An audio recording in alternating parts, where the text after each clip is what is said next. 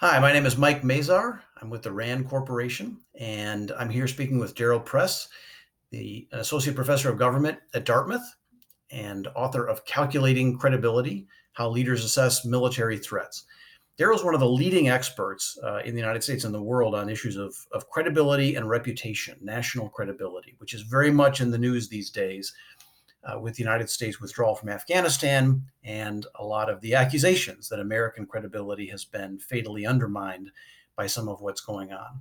So we wanted to talk with Daryl and get a sense of where credibility comes from, what are the sources of it, what's the status of it now. So, first question: what do you think are a few of the main findings of your own research and related research on this issue of credibility and reputation? Is it mostly issue specific, or is it sort of a general national character? I've looked at thousands of pages of declassified documents from numerous crises. And what those documents seem to show is that when leaders are in the midst of a serious crisis, they tend to be incredibly focused on the here and now, not the past. They debate what are the enemy's interests now in this crisis? What are his capabilities now? Can he do the things he's threatening to do? And would it be in his interest to try? That's what they seem to debate in crises. The amount of time they spend talking about an adversary's past actions in previous crises from the thousands of pages of documents I've seen is virtually zero. So you're saying that when the folks in the Politburo or in the NSC are sitting around that table, they're not saying, 6 months ago the United States abandoned this ally, or 3 years ago they did this or that. They're mostly focused on just current statements, beliefs, capabilities. Exactly. So today we're all watching with horror the scenes in Afghanistan and reading the commentary and the punditry. And so our minds are very much on Afghanistan and we're extrapolating out what this might mean about the United States going forward.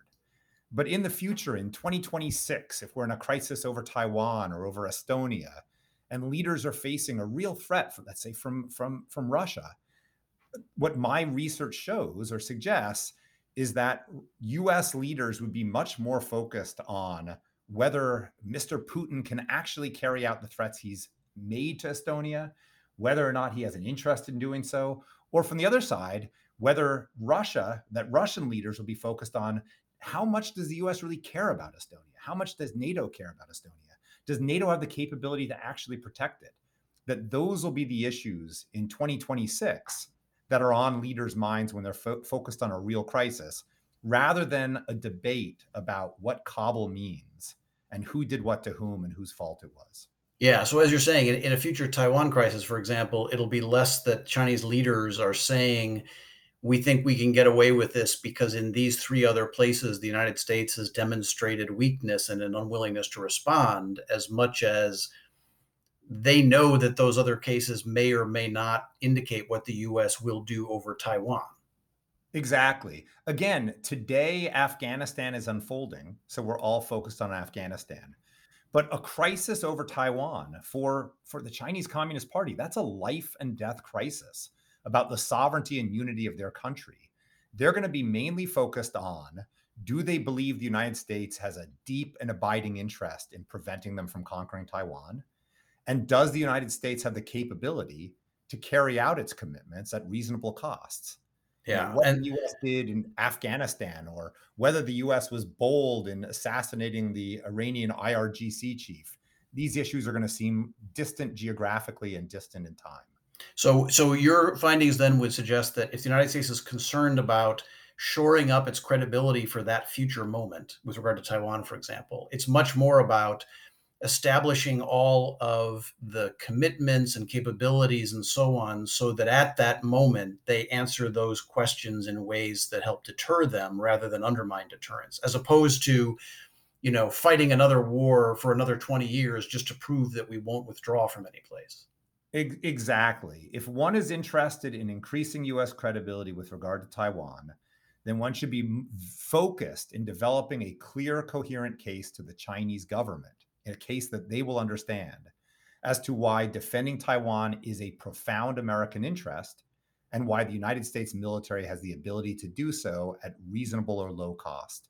That's how to enhance our credibility over Taiwan, not fighting terrorists in Afghanistan or Pakistan or anywhere else. Yeah. And just finally, I know that you have concerns about US credibility generally right now. Where do those stem from?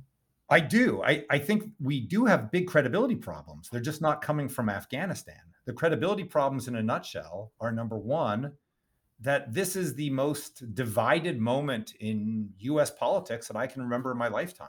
And so national capability is not just military force, it's national commitment and will. And at the moment, from our domestic sources of policy, that's pretty weak. And second of all, the military balance of power around the world and in East Asia in particular is turning against the United States.